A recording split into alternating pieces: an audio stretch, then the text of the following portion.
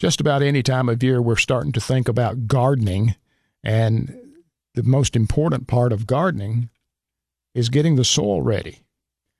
So how do you get the soil ready for spring? Wayne Key, an extension agent with the UT Extension here in Putnam County, is here to help us. So Wayne, how do you prepare soil for planting? Well, that's a very good question, Tommy. We get a lot of gardeners in the community that like to work on their gardens just about all year round, really. And one of the best time, of course, is fall of the year when we can add soil amendments. We can add fertilizers. We can add lime. We can do our soil sampling then in the fall. Works great. And that way, those beds, we can work on our compost piles. We can get compost scattered before freezing weather gets here. It gets the nutrients on there and allows leaves and grasses and clippings and things like that we've composted to continue to break down, and allows that organic material to then bind to the soil particle and be there when we're ready to plant in the spring. I think you've answered this, but I'm going to ask it one more time. How do I prepare the garden for spring? Okay. Garden's the same way, whether we're talking about a raised bed gardening area, we're talking about an in the earth, in the soil garden, some of the same things we need to prepare for. We need to look at our soil texture, our soil types. If we need to add any type of humus or any type of nutrients to the soil, we just definitely want to do that.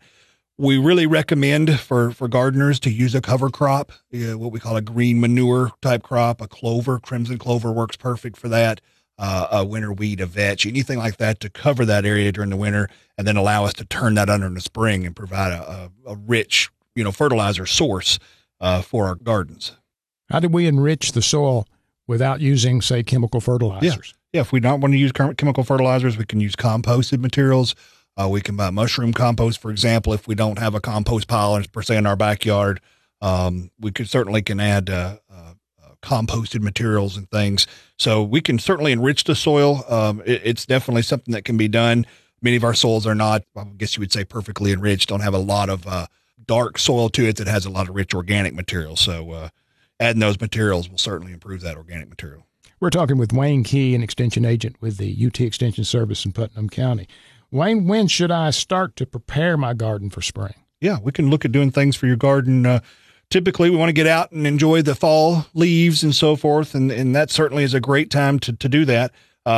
We can really prepare our garden about any time, no matter what the weather is like, but most people most commonly will work in their gardens and get things prepared for it in the fall of the year. What do you do in the fall then? Okay. Again, we can do our soil testing now. We can add those rich organic materials. We can work on one of the things that we also typically don't think about a lot is even our equipment, that we're going to use in the garden tiller, those kind of things can be serviced, oil changes, sharpening blades. There's all those kind of things that we can also do that may not be directly related to the soil itself and touching the soil, but we can certainly work on, those equipment things and have everything in tip-top shape ready for spring. Wayne Key, an extension agent with the UT Extension Service in Putnam County.